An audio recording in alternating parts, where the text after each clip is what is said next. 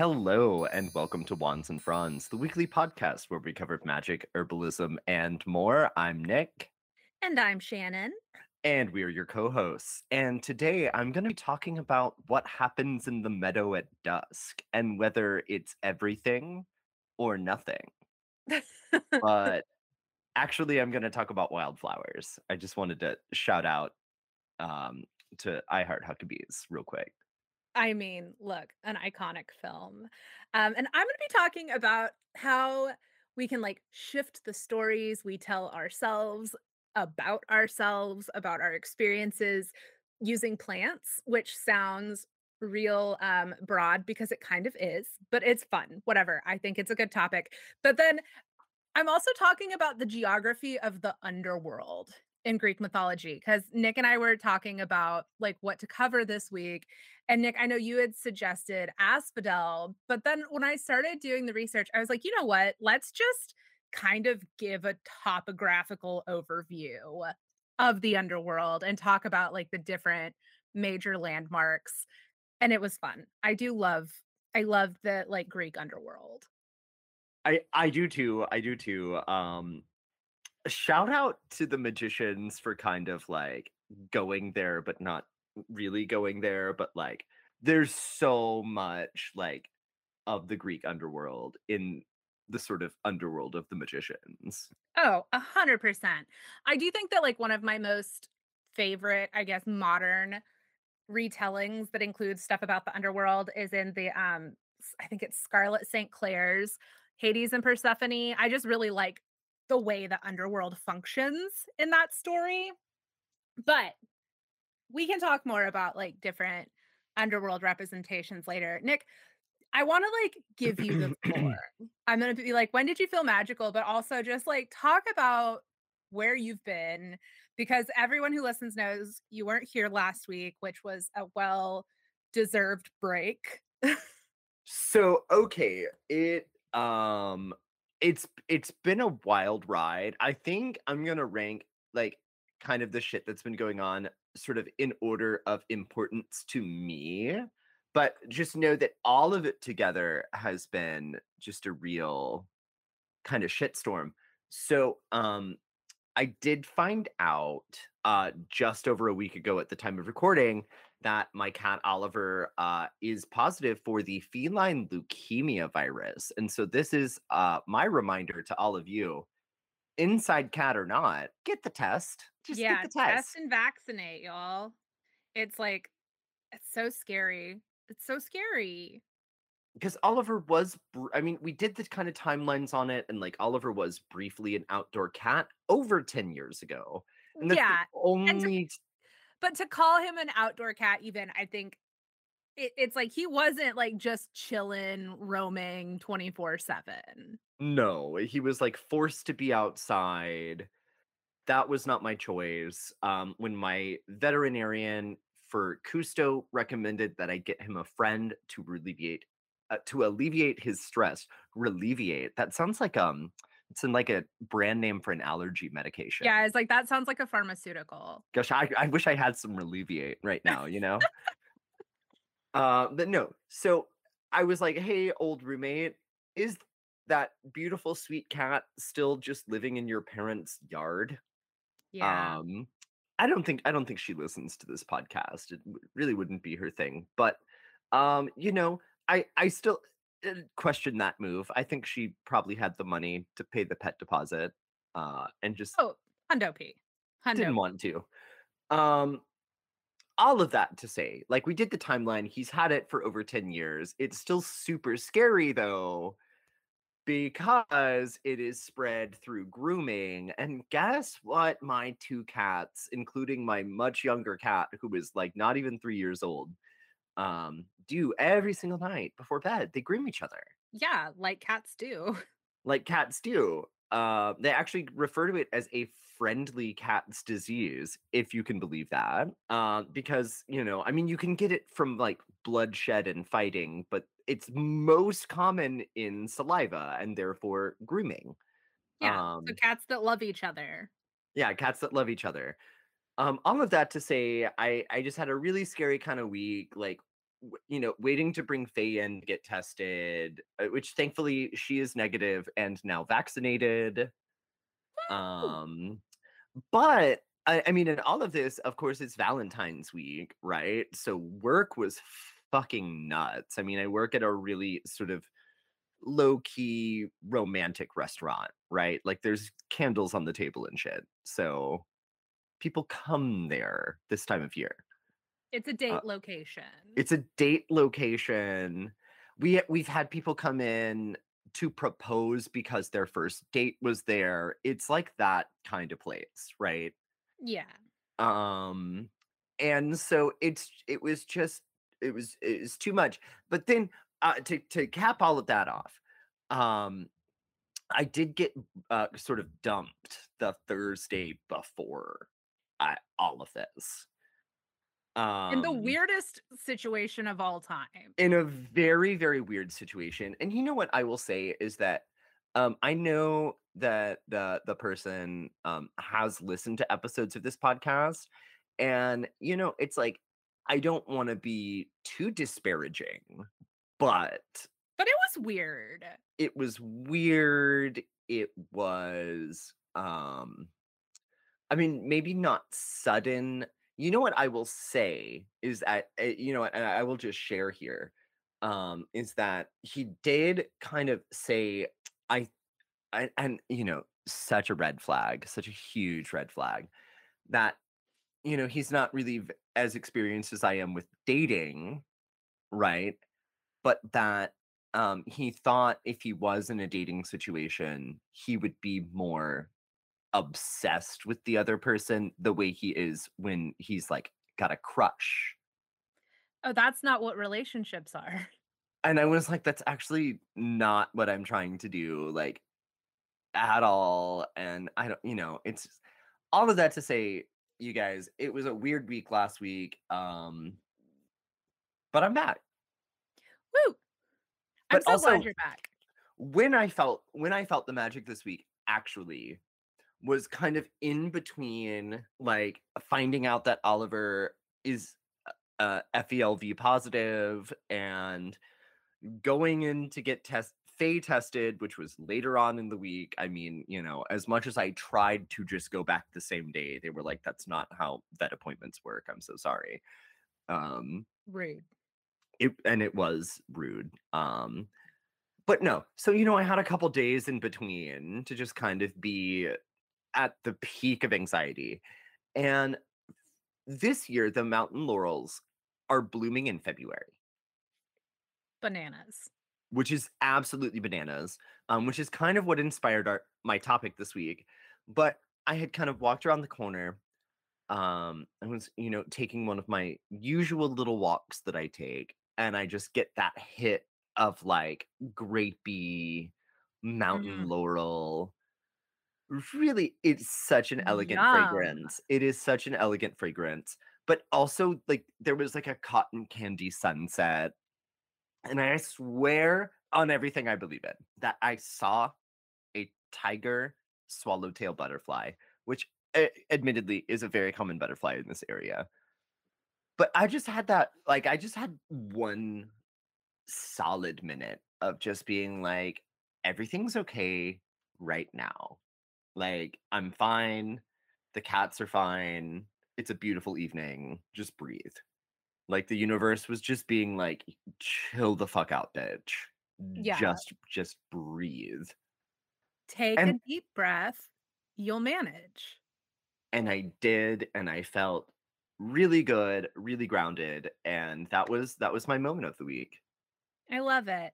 I think for me, I kind of talked about it a little bit when Eric was on because we recorded so late last week, but I really have been like digging some time in my garden recently just because I have been going through a rough emotional period, which happens often this time of year. But, I think for anyone who's listened for a long time knows that like I lost my sister almost a year ago. Her birthday would have been at the beginning of this month. So, it's been like kind of a tough time for me emotionally, just like It was one of those things that, like, snuck up, and I was like, "Fuck." It's, like, back to back because it's, like, February is Leslie's birthday, and then the end of March is gonna be, like, a full year from when Leslie died, which is, like, crazy to think about how it's been so long already. So I've been, just trying to find little moments of, like, grounding and being in nature because I think, I don't know, I hope that no one has had to go through, like, this kind of grief, but I know most people have. But it does, I think, in some ways, I've been struggling with feeling kind of like I've lost a year, essentially, because it was like I lost so much momentum on so many different things I had been working on, and feel like I haven't really made much progress. But then, it's like remembering that it's a seed and things will sprout. And I have greens coming up on all of my daffodils, and my borage and calendula has sprouted, and my indigo has sprouted. So it's like I have all these little sprouts coming up. And I think for me right now, there's something about that that has just been like every time I see it, it's like hitting me in the gut because I do feel very much like I have not been I don't know, I kind of feel like I've been underwater for about a year now, which, sounds dramatic, but I think anyone who's had like big, close loss knows that it happens. So my garden, I think, has been giving me a lot. Also, I took a bath on the Pisces new moon. So, you know, I was like, I have a hankering for a bath. And then I was like, oh, it's a new moon in Pisces. That tracks. Okay. But yeah, no, I mean, it really has been such a year. Yeah. And like I was literally thinking it really does not feel like a year ago that I was like out doing wildflower reels. Yeah. It's been a really crazy year. So I'm excited to kind of like take this. I know that both of our topics I feel like are a little broad, but I think that that's good because I mean, at least for mine, I think some of it's kind of a choose your own adventure, but I'm going to talk about a few specific plants. So I guess let's like get going, right? Um Absolutely, Oprah. Absolutely. Absolutely, Oprah. So, I think that for me, it's like maybe because I'm digging more into shadow work, maybe because this year, as mentioned, has been one of the biggest shit shows of my like anything I can remember. But I keep coming across like this like topic of like shifting the stories that we're telling ourselves, right? So shifting your own stories, shifting the stories you've told yourself about yourself. But then I also came across this like great article in the Herbarium's library that was called, and I quote, Herbs and Empaths, Storied Herbs for Story Shifting. So I was like, the story must be told, right? Um, No, so and I actually feel like this is one of those situations where our separate segments, which we have written separately, it's a beautiful thing. It's a good thing. it's a good Martha's thing. in the So Martha's here. She's saying it's a good thing. Martha is she approves.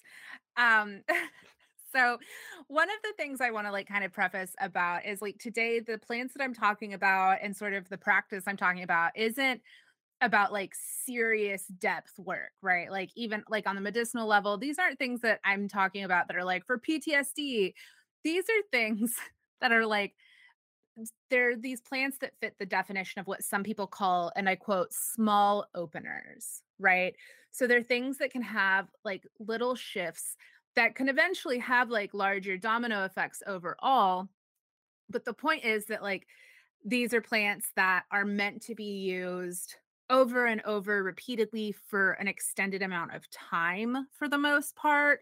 Of course, always like talk to your doctor, yada, yada, yada. Um, but there have been research studies that like show the way that like plants can help shift and stretch your emotions, right?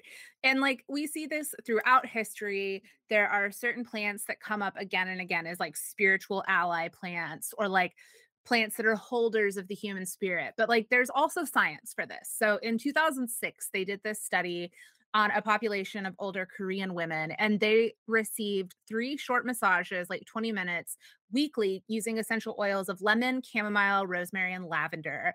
There was also a control massage group. Don't worry, no Korean old women in this study made it out without their thrice weekly massages. But after 6 weeks, they did find that there was a reduction overall in anxiety and improved, like, self-esteem and self-perception in the group that had the massages with essential oil, right? So it's like, here we're looking at things that are, like, regularly used, even just topically applied, and the way that they can kind of, like, shift the way participants see themselves. So I find this super inspiring, and there are a few plants that I kind of want to talk about that I think are great candidates for this type of work. But then I also want to encourage you to choose your own adventure, follow like your gut instinct, what makes sense to you. And what I'm suggesting today is what we refer to in herbalism as simples. And so that's working with one plant. I love a blend. Y'all know I love a blend. I make tea blends all the time. But for this practice, I'm really like hoping that you'll think about picking one plant to work with. That way you can like focus in on how it's shifting and how it's changing things and how you're getting to know it. So, one of the plants that I think is like a genius choice for this type of work is passion flower, right? So one of the coolest things about passion flower is that it has GABA in it, right? And so like GABA is involved in your brain functioning. It helps with like empathy. It also has this chemical in it that's called passiflorine, which is very similar structurally to morphine, but it doesn't have like quite as intense like dampening effects, which is why you can use it for things like pain relief, but it doesn't necessarily have all of the really intensive side effects that we see with morphine. But the reason that something like this is a good candidate for this type of work is if you think about your brain and the structures in your brain for empathy. I think that for some people, a greater sense of empathy is like a shift that's important to make. And that doesn't necessarily just mean for others. You know, it can also be like for yourself.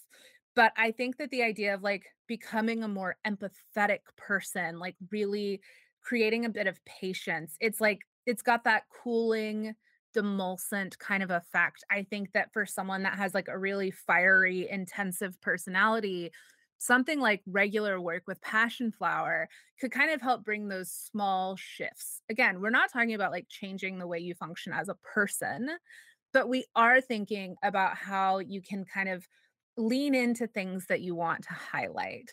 And so working with passion flower can look like, you know, taking a tincture a few times a day, making an infused oil and doing self massage.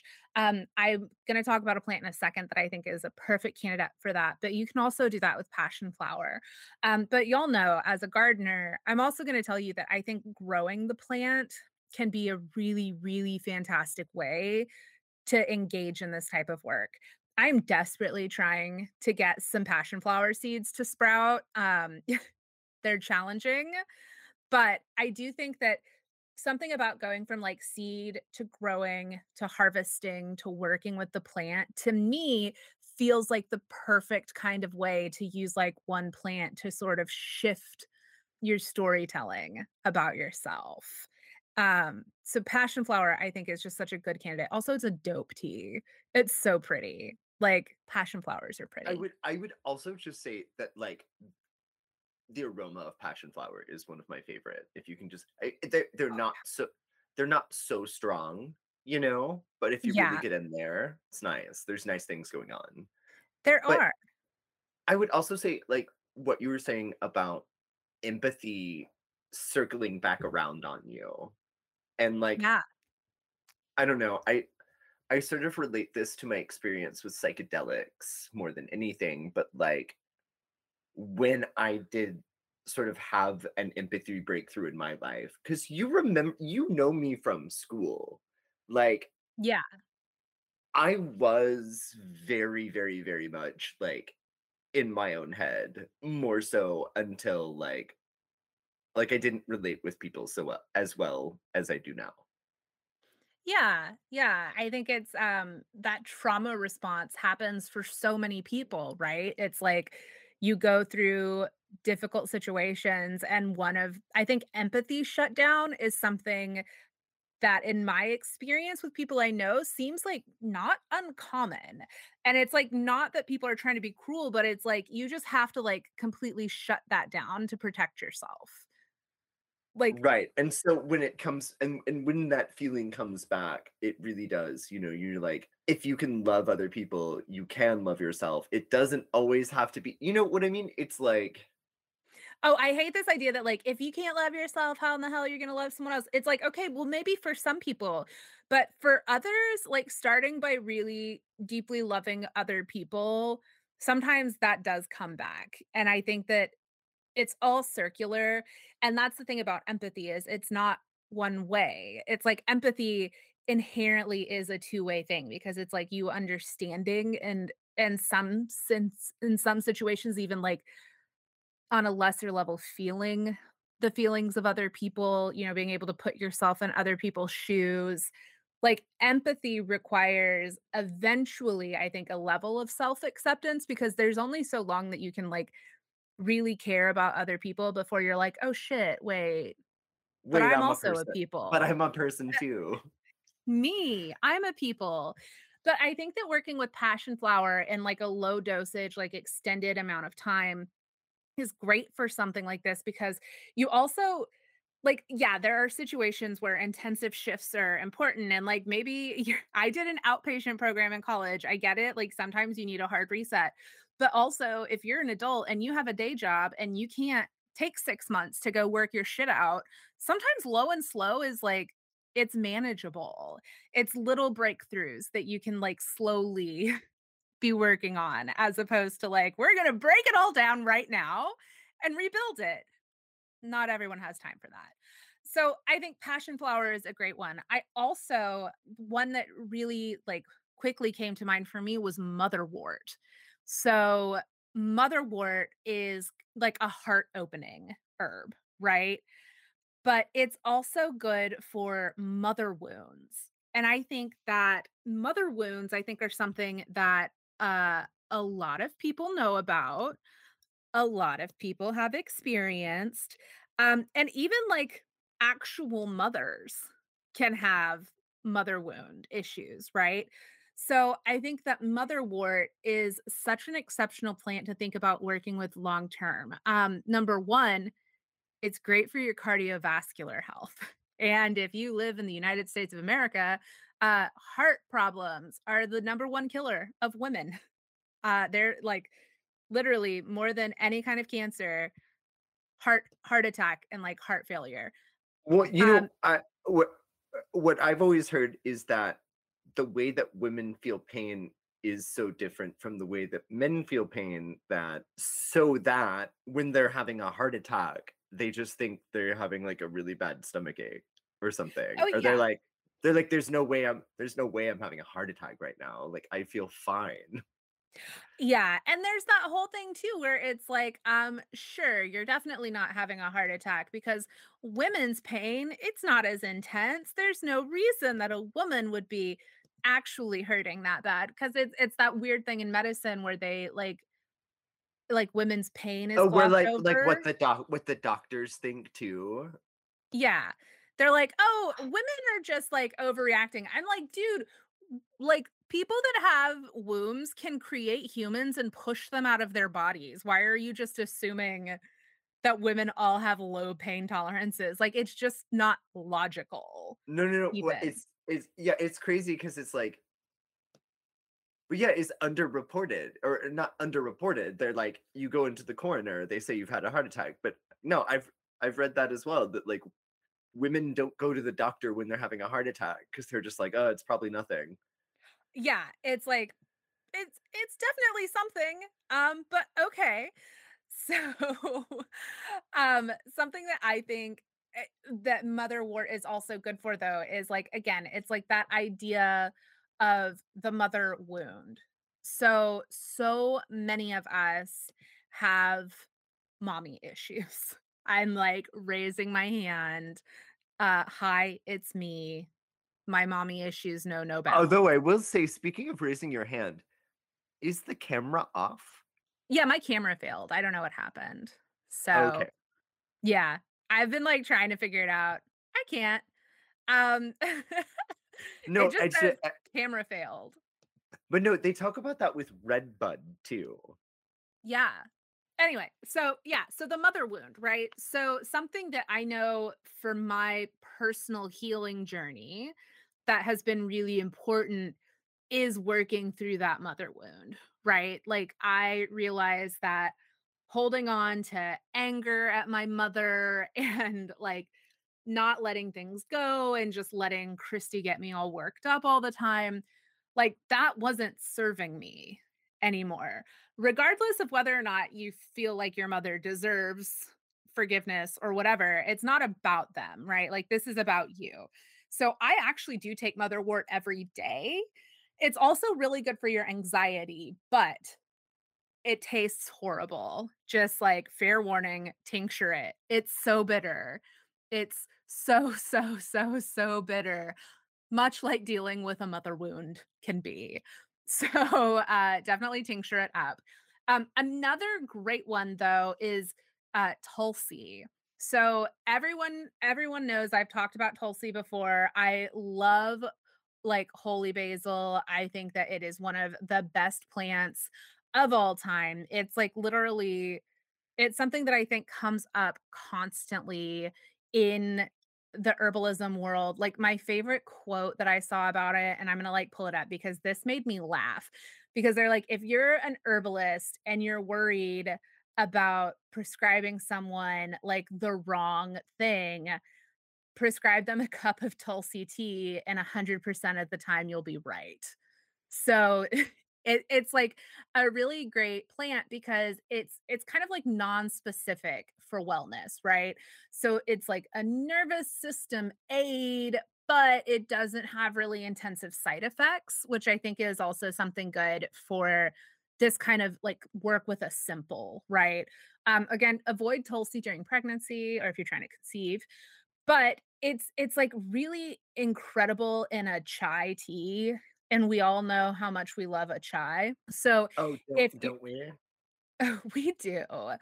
So, I think that this idea of, like basically, there's this theory of, like, narrative medicine, right? So, within narrative medicine, it's like, again, thinking about the stories that we tell, Tulsi can help kind of pave the way for open attention, right? Like helping you be curious, helping you be have some humility, but it's really about like the open attention here because something that I think can happen, especially if you get caught in these negative thought patterns, is that it gets really hard for you to open up to any other options, right? Like when you get in when I know for me personally, when I get into an anxiety spiral, there are no alternatives to the story that I have in my head about how everything's falling apart, right?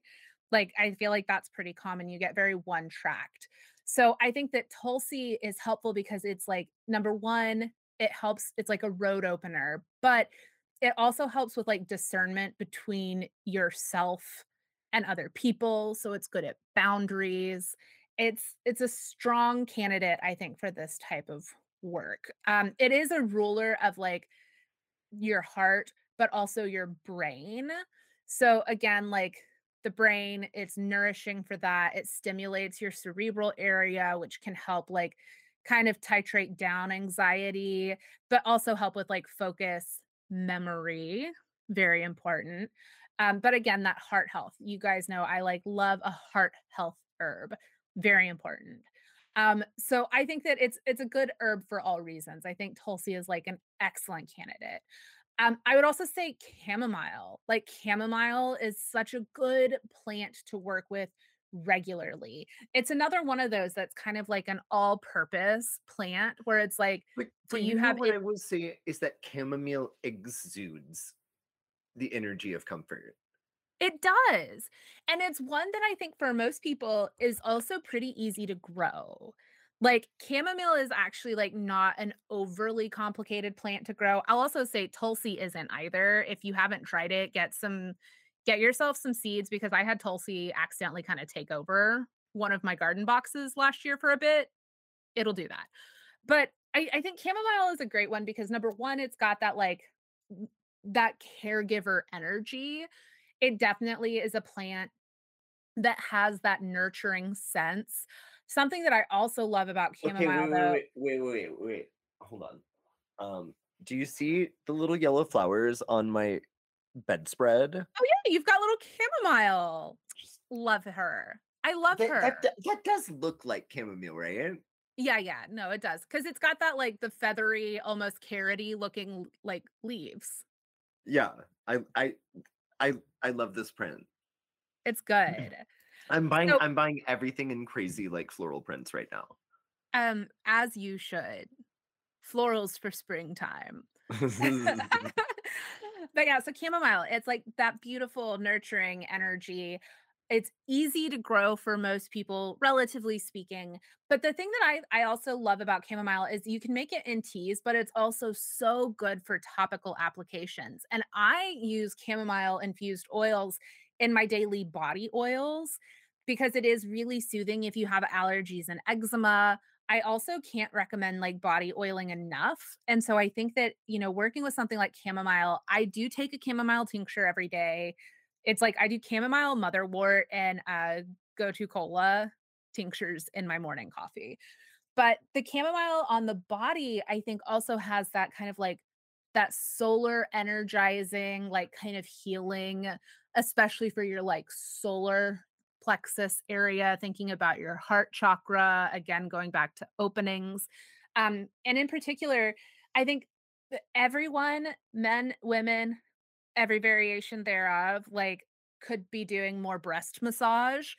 Chamomile oil is great for that because lymphatic stagnant like, having stagnant lymphatic fluids in your chest is not, good if you're trying to prevent things like breast cancer, and breast cancer doesn't just affect people born with uteruses. So, body oiling helps with lymphatic drainage. What an act of self-love. But then you add in that chamomile in there and you're getting all of that, like, skin nourishing, bringing in the beautiful, like, heart chakra opening, solar plexus, like, warming energy. Like, think about the last time you drank a good cup of chamomile tea.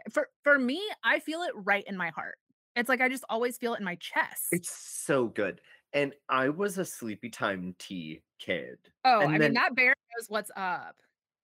that bear knows that bear knows what the fuck's up. I am this close to buying a full length, like old-timey dressing gown. Okay, but if you do it, you have to get a hat. You have to get the No, they sleep come cap. with hats. Shannon, they come with hats. Oh my god. I support Yeah, this. you think I haven't already like sourced that exact You're outfit? you're turning into the sleepy time tea bear, and I am They here for come it. with hats. They come with hats. That's everything. That's everything. And it's Okay, not well, just one brand or another either. All of them. When you buy, all right, everyone out there, you should know this. When you buy a full length sleep shirt like that, it comes with the pointy hat. I love it. I love it.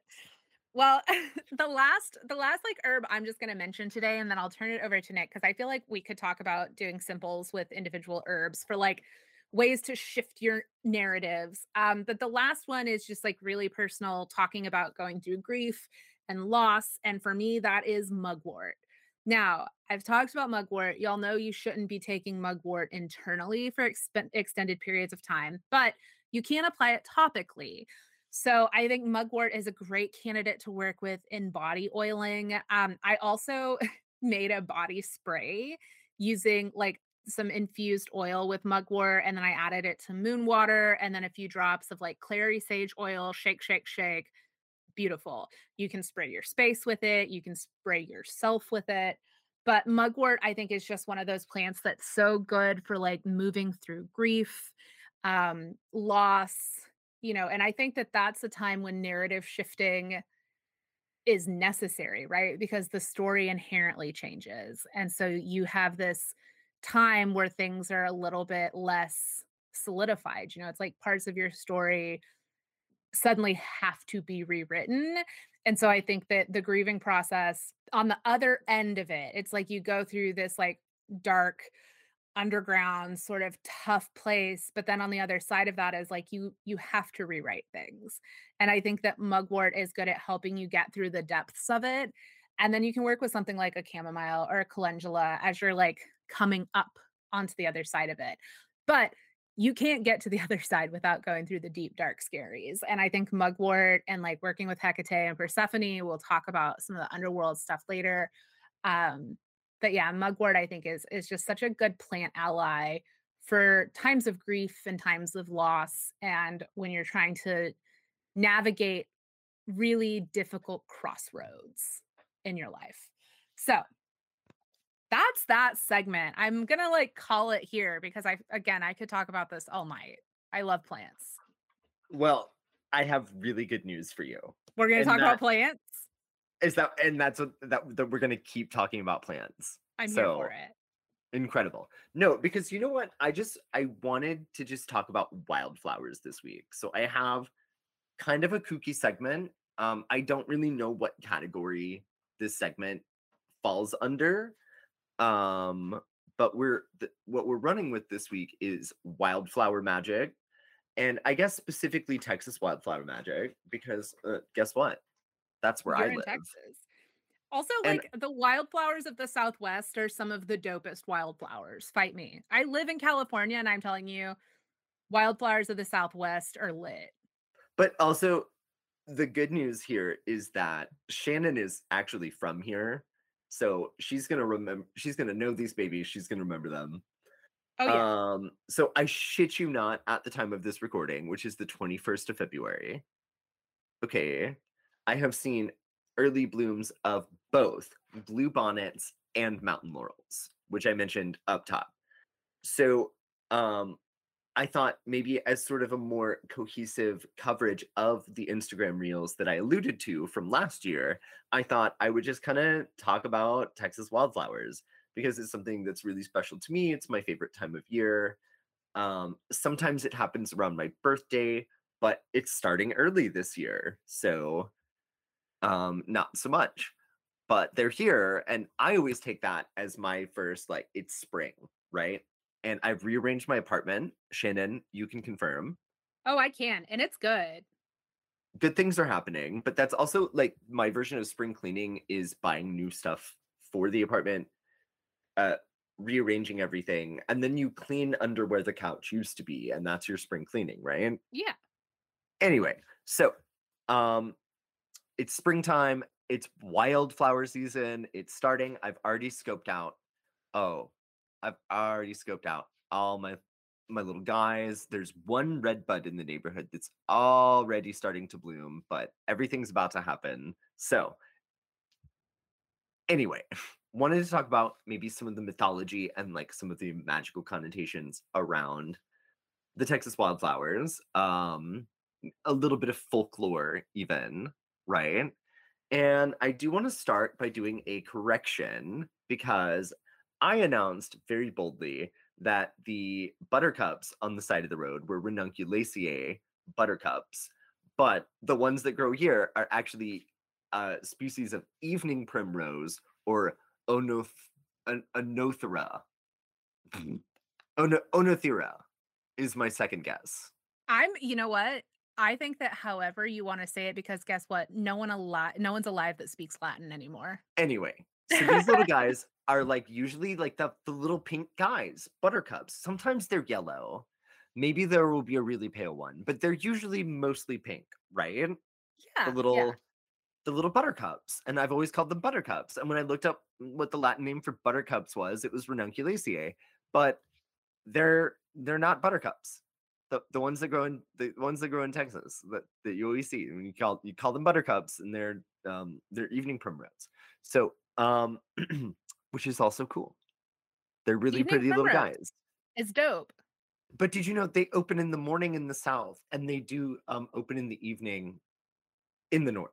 That's really cool. So they're called evening primrose, but they're like kind of like daytime primrose here. So it's a lie. Right. But they're not true primrose, which is like the European primrose, which is primula, which looks, can I just say, so similar. But no, no, no. We're talking about evening primroses, even though they're open during the day. All right? Is that clear? Is that clear to I'm like, everyone? this is like when we started talking about cedar and how cedar isn't cedar in North America, it's juniper. I'm like, Right. nothing is what you call it, Right, right, right. but that's But okay. but evening primrose is good for certain ladies' complaints and even during labor traditionally. Yeah. Yeah, it's good for the Um, womb. it's good for the womb, right? So these little guys are out here blowing around in the wind. Actually, when you walk through a field of them, though, don't you kind of feel like that scene in Howl's Moving Castle where he like takes her out to like the big field of flowers? Yes. I also just have to say, I saw Eric showed me this meme about Howl's Moving Castle last night that was like, dudes will literally live in a moving house that grows legs and turn into a bird to avoid going to therapy, and it made me cackle. Oh my god, yes. Um, but so Evening Primrose does have these like ladies associations, like birth, right? And I think the links between like birth and spring is like pretty obvious, right? Yeah, we've met Um, her. We know her.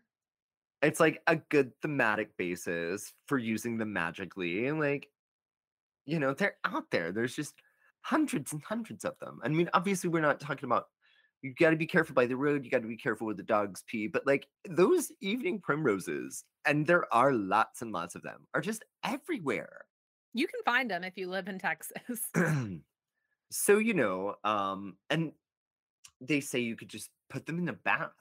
You could just put them in a bath for God, like and self. you're gonna feel like fucking Aphrodite in a bath full of floating primrose. Yeah, because they're so pretty. And I like literally never thought of doing that. Like never because I buttercups, I always call them buttercups, but I never thought about doing that with those flowers, which are they proliferate so well. Um, but some folklore around evening primrose out of Scotland, where they're sometimes referred to as fairy cups. Oh, that's cute. And I do have a show and tell for this one because actually one of the things that I thought would be really cool to use like a little meadow of these flowers for is to have a little fairy tea party. And I've actually brought with me Oh, I for, love it. for show and tell tiny little teacups. Y'all, they're so small. Just a little, hold on, a little guy, just a little. He's so tiny. So I don't know. I want to do something with those. I don't even remember where I bought these, but they're they're not even big enough to use as a shot glass. They're just tiny, tiny, tiny little teacups. Um, and I want to set up a little fairy tea party out in the little evening primrose meadow, right? I mean, that sounds like you've gotta do that or oh my god, in an even primrose meadow or by your magical fucking, oh my god, why am I blanking on the word But for the this? spring, the Your spring. spring, But yes. I need to, but like as a little offering to the little fae, because I if you were a fae, you'd be in a field of wildflowers. I shit you Oh, fuck not. yeah. I shit you not. Um, they also say in Scotland that if you eat an evening primrose, you can see fairies. Okay, that sounds terrifying but cool. Terrifying but cool. But I want to make a little tea party and I want to harvest some and I want to definitely do a bath with it. And then I'm going to leave the little teacups. I'm just going to leave the little teacups as offerings. Um, and maybe I'll make tiny little cookies. You should. Shouldn't I make tiny little cookies to go with the little teacups? Yes. Anyway, but also offering evening primrose like protects your house and your barn from fairies. Just Um, those two okay. things. So like if you have it out in a garland, which I can only imagine a garland of evening primrose kind of looking like a loose lei, Yeah, like yeah. you would get at a luau. And that would be quite nice looking. It'd be visually appealing, I feel. Nice little pink color, little garland of evening primrose over your door or something. To because the tricky fairies against the Yeah, tricky they be fairies. tricksy. They be tricksy. But also I think evening primrose and buttercup and all of those flowers that look like that, that's what a fairy would wear as clothes, right? Oh, hundo P. I'm sorry. Like I've thought about it and that's what I think. Like if we're talking about like little fairies, that's what Yeah, they would wear as clothes. I'm sorry to everyone who thinks otherwise. Um but yeah, so apparently bathing in them though, which is why you need to make a little offering, a little tea party for the fairies, to get some. Uh, is that bathing in them will make you more desirable as both a lover and a friend. So okay. I feel like that tracks like very Venusian vibes, right? Oh, yeah, big Venus vibes. And of course, yeah, all of that is like the European primrose, which is not the like uh Mexican pink evening primrose that we have here, but they all look the same. Yeah. And Yeah. they're all like the first flowers out in spring. They're like very, very similar looking species. So I say in that case, it's almost just like go with the Scottish version because it seems it's a nice version of sort of what the magical qualities of those wildflowers would be, right? Yeah. Um, so yeah, and then we're gonna move on to the star of this segment, which is the bluebonnets, because there's already early bluebonnets, just like and just geographically speaking, like going towards the domain from where I'm at. I don't know if it's like the heat of the roads or whatever, but like there's definitely like a solid patch of bluebonnets already out there. Can we just talk about, like, the deep-rooted fear that children growing up in Texas had about picking bluebonnets Yeah, it's and not going against the straight to law. jail? It's not against the law. It's against the law to like go in someone's yard, which is their private property, to pick them or whatever. Um, Yeah, but I've never known anyone that grew up in Texas that wasn't at one point petrified that they were gonna go to jail for picking a bluebonnet. or accidentally stepping on one even. Yeah. Yeah. They put the fear of fucking God into us about these flowers, people. Um, but here's what I think bluebonnets get a bad rap magically, right? Because they're everywhere and it's like the way they grow is magical as fuck. Yeah. But it's like I don't know, maybe Texas just doesn't give off witchy enough vibes for like witch people in witchcraft spaces to care about Texas in that way. But like like you can see the Milky Way in West Texas and Oh, yeah. there's I like mean, like, Marfa, we were straight up looking at I saw Mars. I could see it. there's like swamps in East Texas. That's a pretty witchy vibe. Oh, fuck yeah. And like everything in between. I mean, there's a hummingbird waterfall here. That's pretty magical. So, whatever. But there doesn't seem to be a lot of people like working around like the uses and associations of bluebonnets for magical purposes. Yeah, and I do think it's like you could definitely just get into lupins in general, but, like, yeah, I think it's like bluebonnets are such a specific type of lupin flower. It deserves its Right. own work. It does have it. So there is a really cool Comanche story about bluebonnets, and I think that's, like, a good jumping off point, and I do remember hearing this story as a kid. There is a children's book based on this story. Texas loves to, like, teach kids about stuff like Texas. So, but there is a Comanche story about the bluebonnets, and the story goes that there was a terrible drought, and people were starving to death all over the lands, right? And naturally, people turned to the shaman for the answers. And so he went up a mountain to commune with the Great Spirit. And the Great Spirit said that the people had become too greedy. And even though they had had plenty, they didn't make good offerings or like share with their, needy neighbors. Um, and so it was decided that in order to restore balance, they must make and burn an offering so valuable that equilibrium could be restored. And that honor would, in fact, be satisfied. So, these people, you understand, they've been living through a drought, right? They've lost loved ones, they've watched their livestock succumb to illness. And, like, what more can they give up? And they're like wondering, they're questioning. And nobody really wants to give up anything more than they already have given up. Um, and so they just, like, continued to starve, right? Like And people do. like people do. And, luck has it, though, that, uh, the answer to saving the community was an orphan girl who is called She Who Is Alone. And, like, maybe the whole thing is that she needed the community to thrive because she lost her parents to the famine, right?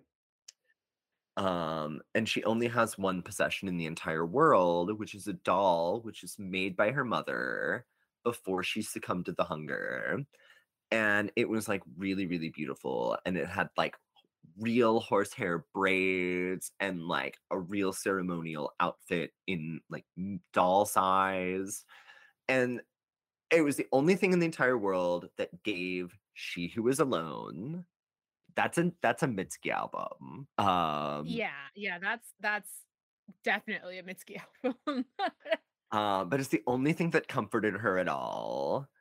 So she's like, okay, I'm gonna burn my only possession in the world so that everyone else can be okay. And like maybe if everyone else is okay, I'll be okay. And she does it. And she remembers that the whole thing when you make a burn offering is that you scatter it to the four directions, north, south, east, and west.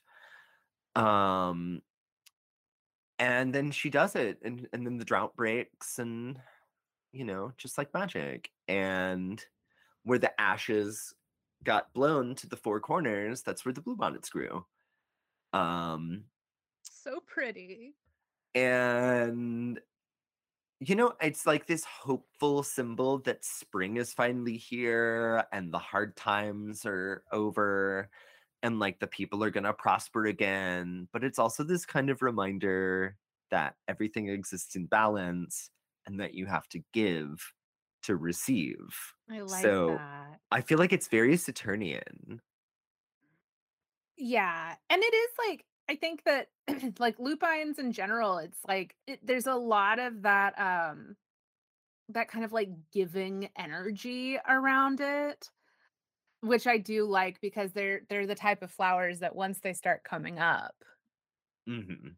they're everywhere. And I also feel like just, kind of going into like the nature of the plant lending itself very well to the symbolism.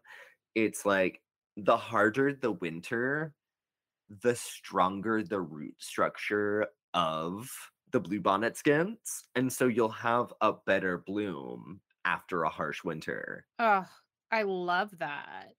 So you do get like super blooms after bleak winters, which is maybe why we're having such an early pop this year. Like they're coming. I They're love coming. that. Which brings us to like a similar looking flower. I think as kids, you always think they're like the red and blue version of each other, but Yep. it's prairie fire, aka Indian paintbrush. Which are beautiful and have delicious little honeysuckle, like, nectar pods in them. And, it's like they do kind of bloom around Aries season. They're one of my favorite flowers. Yes, you can eat the little honeysuckles from them. I did learn that they grow only in conjunction with other plants, which is why you always see them in like the big beds of wildflowers mixed in. I Because love that. they're partially parasitic in nature, meaning that they get some of their roots grow into the other roots and then just like suck up those nutrients instead of what's in the soil.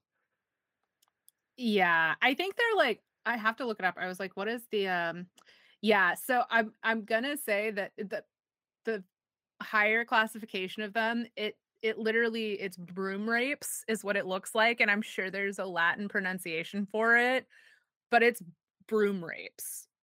Is like it's like the higher classification that Indian paintbrush or like prairie fire is in, and they're all like parasitic plants. But okay, so they call it Indian paintbrush, which, there's like, is there a debate around whether or not that's like cultural appropriation or not to call it that anymore? I don't really know. I don't think it's like the most offensive thing anyone's ever said. It, it's a flower, you know. Yeah. Yeah. It's one of those where it's like it's hard to know w where things started and yeah, but I do think that it's like But prairie sort fire of is easy. prairie fire is easy. But then I found this Blackfoot legend, which comes from the Blackfoot Indian tribe, which is apparently it's kind of grim, right? So there's a Blackfoot girl who's charged with taking care of a prisoner. A lot of the thing on the plains was this kind of tribal warfare. They would take prisoners and trade prison. It was all about really sort of grazing rights, right? Um anyway, so she's taking care of this prisoner and obviously falls in love with him, as one does when you're like, I don't know, patting their forehead with a damp cloth and doing whatever it is you do with a prisoner. Right? I guess that's more of a hospital thing. What do you I mean, she's basically taking care of a prisoner, but then it turns out they're gonna execute him, right? Like they're not gonna trade him. They're gonna execute him, but she's already in love with him. So she decides she's gonna run away with him, right? Yeah. And like one last, she sneaks away and they're kind of like off on their own, but they're like, kind of deciding where to go, whatever, right?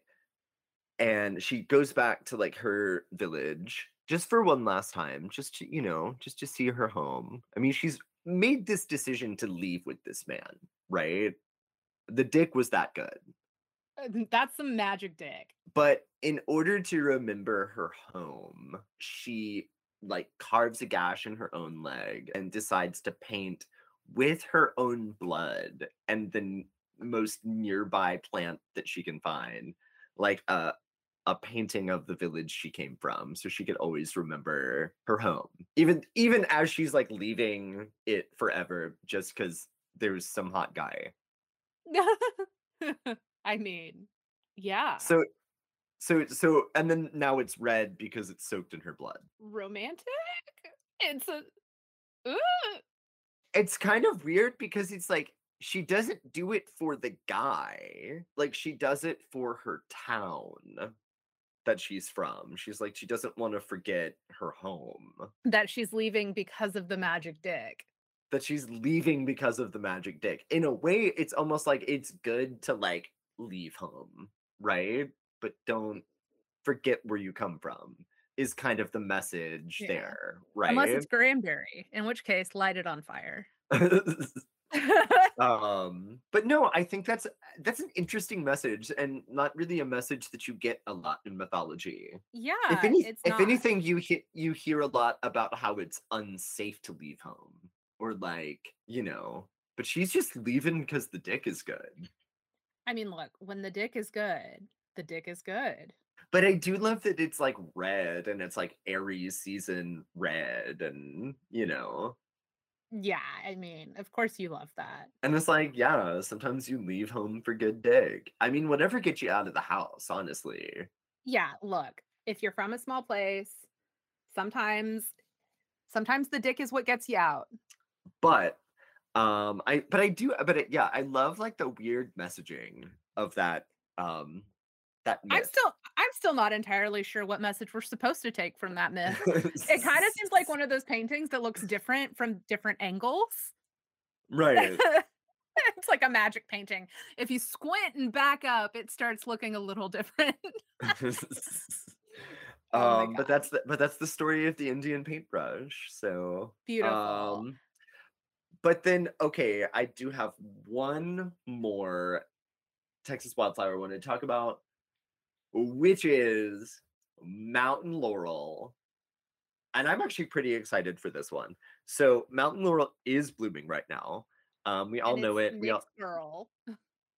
It's like a little shrubby tree. The leaves look like regular laurels. So, like, if you want to cosplay as Julius Caesar, you absolutely can. Just do not leave the leaves or flowers around your cat Nope. or dog or horse, even, because every part of the plant is poisonous.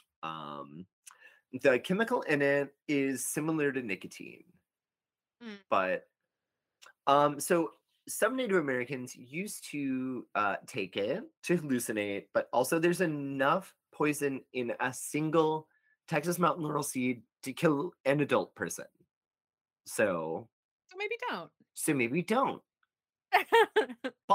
But it does have the crazy bright red seeds, which are supposed to be traditionally linked to like speaking truth to power and being convincing. So like to this day, like certain groups of Native Americans will, if you have a court date, you pop a seed in your mouth so that you can make a convincing case for yourself. Just don't swallow. Just don't swallow. Yeah. Um, but also, and I found so much of it too, it's like people make jewelry out of it because it's supposed to have this really like it's supposed to be good. For instance, if you are like promoted at work, like the ceremony around it, and I am not an a disclaimer, I am not encouraging anyone to like go out and buy mountain laurel seed jewelry, but it's supposed to be like positive energy for life changes too. All So right, all so right. like so like traditionally, it's like if you became a parent, if you got the version of a promotion, right? Like a new phase of life. You wear a necklace made out of them. It's supposed to be really good for kind of new energy. But I mean, it is also just like a beautiful item to work with because they're bright, bright, bright red, the seeds of them.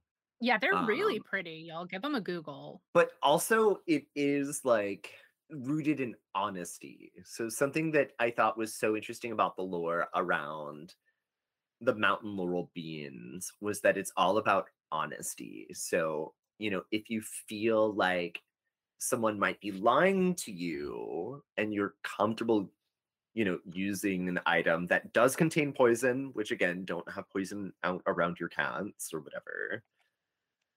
But if you feel like someone's not being honest with you, you could definitely incorporate Texas mountain laurel seeds into a working. I like Um, that. I do like that. Or if you're wanting to get someone to shut their lying mouth, you could put it in a freezer spell.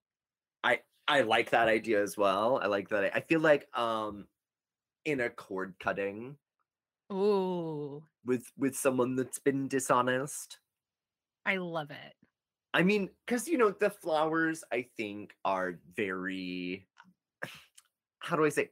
It's like it's appropriate that mountain laurel blooms during Pisces season because it's like the idea of like floating away on a fragrance is very similar to this idea we associate with Pisceans, which is disassociation, right?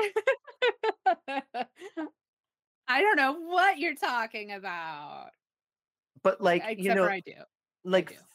but like floating away into the scent of a mountain laurel, I think gets me close to disassociation. And it's like for a second, like I know what a Pisces is feeling. I love it.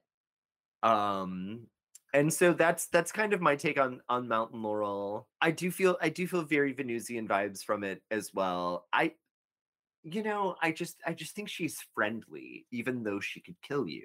Yeah, I mean, Which also have you I met a think Libra? but also I think that applies to Pisces as well. So I think, That's true. That's true. friendly Well, but friendly but could kill you. good. Will they? Who knows? If they did and they had a good enough reason, I don't think they'd feel bad about it. And I don't think you could even be mad because it would have to be a good reason. It would have to be a good reason. Yeah, like no doubt, no doubt. But like if they did it, they wouldn't even feel bad about it. No, no, no. All right. Well, So what let's so round this. so we the weird segue from Pisces people killing people to the geography To of the underworld. the geography of the underworld, which we're going to talk about the importance of waterways in the underworld, speaking of Pisces. So, I do love the Greek underworld. I think it's probably one of my favorite afterlife depictions of like any mythology.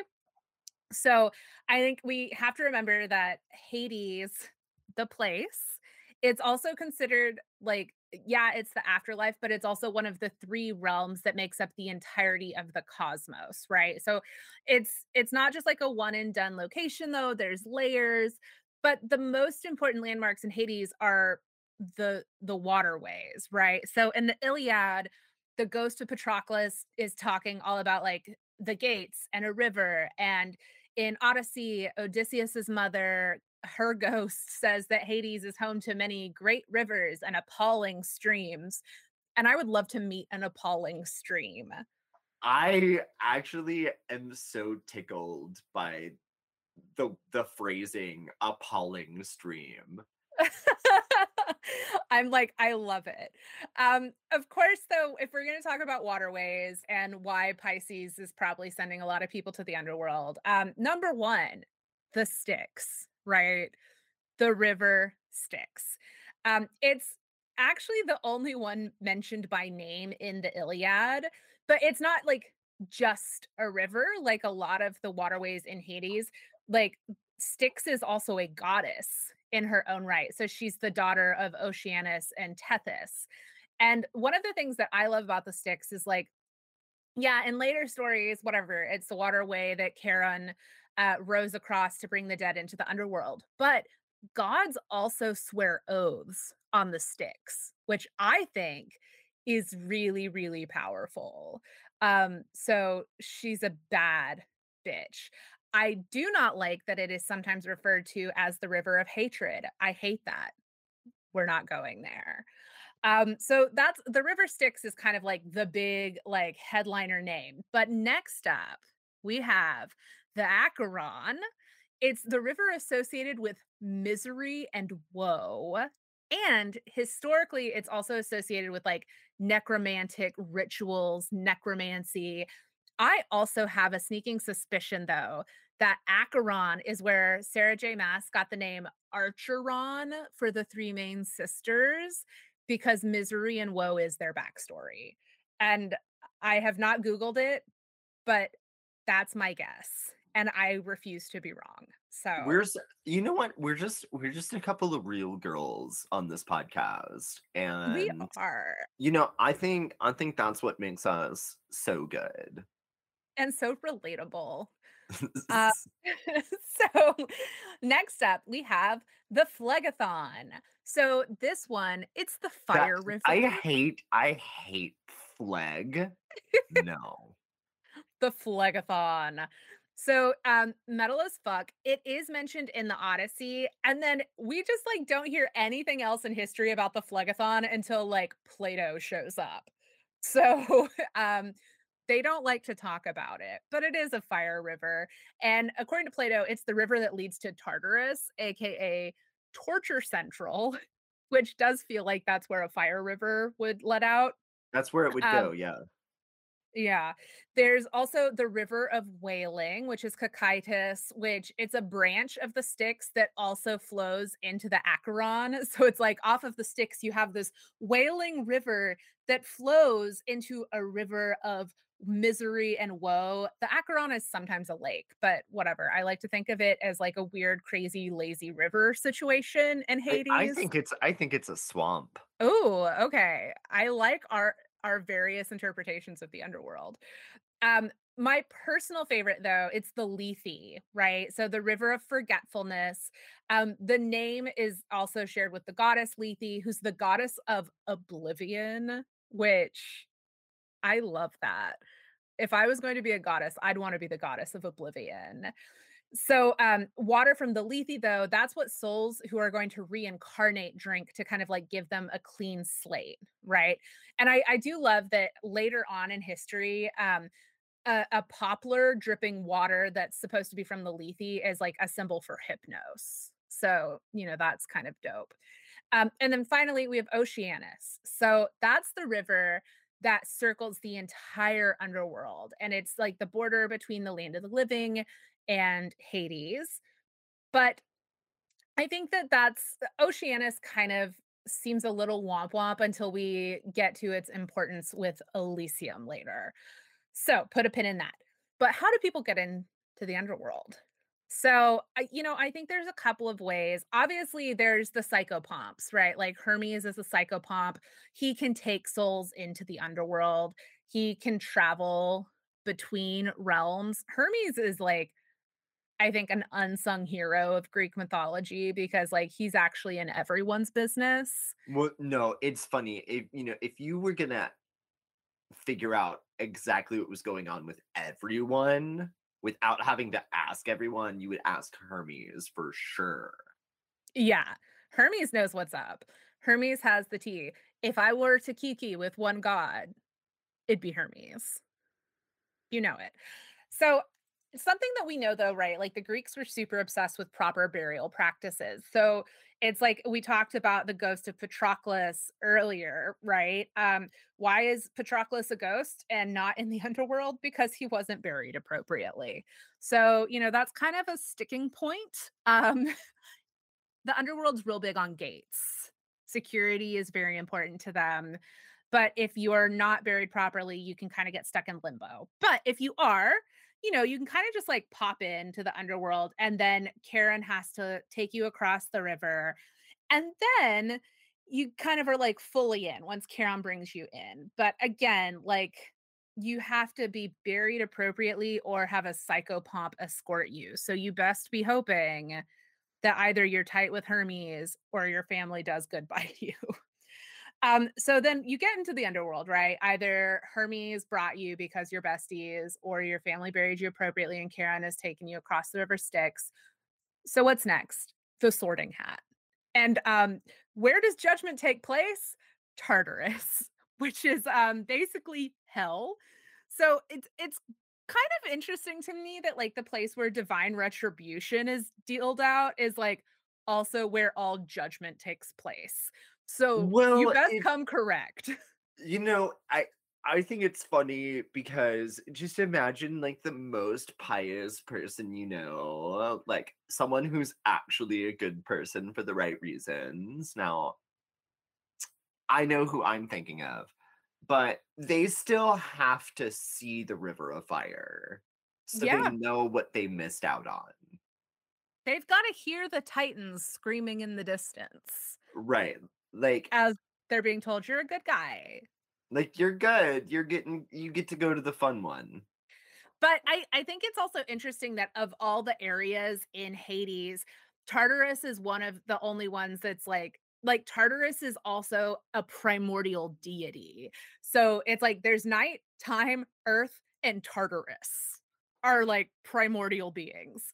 So Tartarus goes hard. Again, famously, this is where the Titans were thrown after the Olympians overthrew them. So you've got your nice, like, pious little like good people walking in and you just hear these like epic monsters screaming being tortured for all time in the background. But if you aren't a monster, you'll end up either in Asphodel Meadows or in Elysium. So, Asphodel Meadows is basically where everyday people end up. I hate that it's like referred to as a place for mediocre souls, quote unquote. But to me, it's like it's uncool, but it's also like that's some military propaganda bullshit right there. Like, if you're Mhm. mediocre, you're gonna go hang out. If you're just Essentially, a guy if who you're just some dude, some dude, but, like, whatever. basically, if you're not, like, the hero of an epic, you're gonna end up in Asphodel. But there's also a lot of sources that talk about, this is the place where souls go who will reincarnate, like, after they drink from the river Lethe. So, Asphodel Meadows sometimes is seen as, like, sort of a waypoint between, like, getting your slate wiped clean, then your soul basically goes and, like, you have your Eye of the Tiger moment getting prepped to reincarnate, and then The pre-womb lounge, as we famously call it. the pre-womb lounge. Um, 100% Asphodel Meadows is the pre-womb lounge, which is where Nick and I met, as Ye everyone knows. as everyone Uh, knows, because we decided we were gonna be friends, and in the then pre-womb lounge, we decided, and then we were like, "Meet you down there?" Yeah. Um, oh my god, that takes me right back to middle school. Um, so I do love this idea though that like basically in this setup though, you kind of just like keep reincarnating until you do something so epic you either end up in Tartarus or in Elysium. And I mean that's also not a bad way to think about the afterlife. It's like you keep going till you're either really good or really evil. Um, who knows which. So finally where you go into like Elysium, right? Elysium, the Elysian Fields, that's where heroes go to have like a good chill time for eternity. So it's supposed to be a land of like perfect happiness at the end of the earth. In some writings, it's actually like not in Hades proper, but it's almost always universally on the banks of Oceanus, regardless, whether or not it's on like the Hades side or the earth side. So, Nick, I just wanted to end by letting you know that heaven has a waterfront view. now that is what I like to hear, God damn it.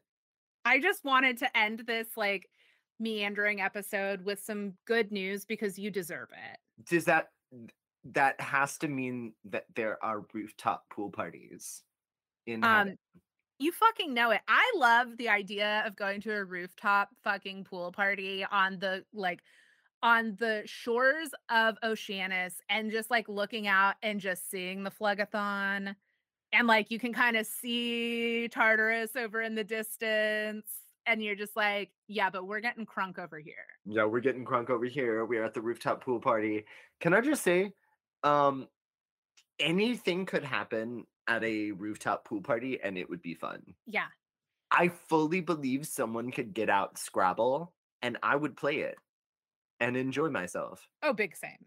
But I would just always play Scrabble and enjoy myself because I'm a nerd. Okay, so I guess it's time for the Terrascope. Woo! And actually, it's for Gemini.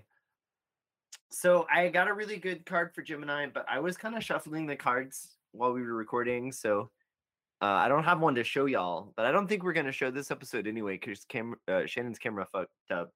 Yeah, it Um, died. It stopped working. so we're here and we got the Empress for Gemini. I love that. And it's like that's such good energy for y'all. You're in your bag. You are making the most of it. You are, everything's coming up roses.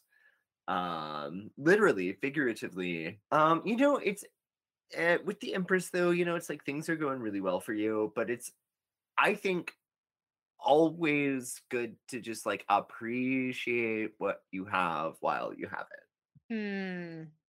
Excellent message. So enjoy it. Enjoy your Empress moment. Enjoy your Empress moment. Like take the time to cherish that. Truly. So stop and smell the flowers, so to speak. Stop and smell the evening primroses first thing in the morning. Truly, truly. Okay. And one more time for the tiny little teacup. Woo, tiny teacup. We'll have to like post a picture since we can't like post the video. I mean, I guess we could, but it would really just be like an S popping up when I talk and then Nick. Yeah, So, but there is a tiny little teacup but there is a involved, tiny teacup. so we're gonna do something with those. Okay, Nick, can you believe this is episode 115? yeah, it's insane. Um, happy 115th birthday to Ones and Fronds. From the pre-womb lounge to here. From the pre-womb lounge to here. Okay, well, what do we say to all these pansy ass flower sniffing bitches? To all you pansy bitches, blessed be bitches. Blessed be bitches. Goodbye. Bye now.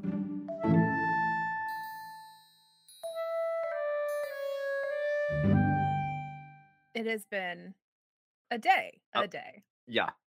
Yeah, for sure, for sure.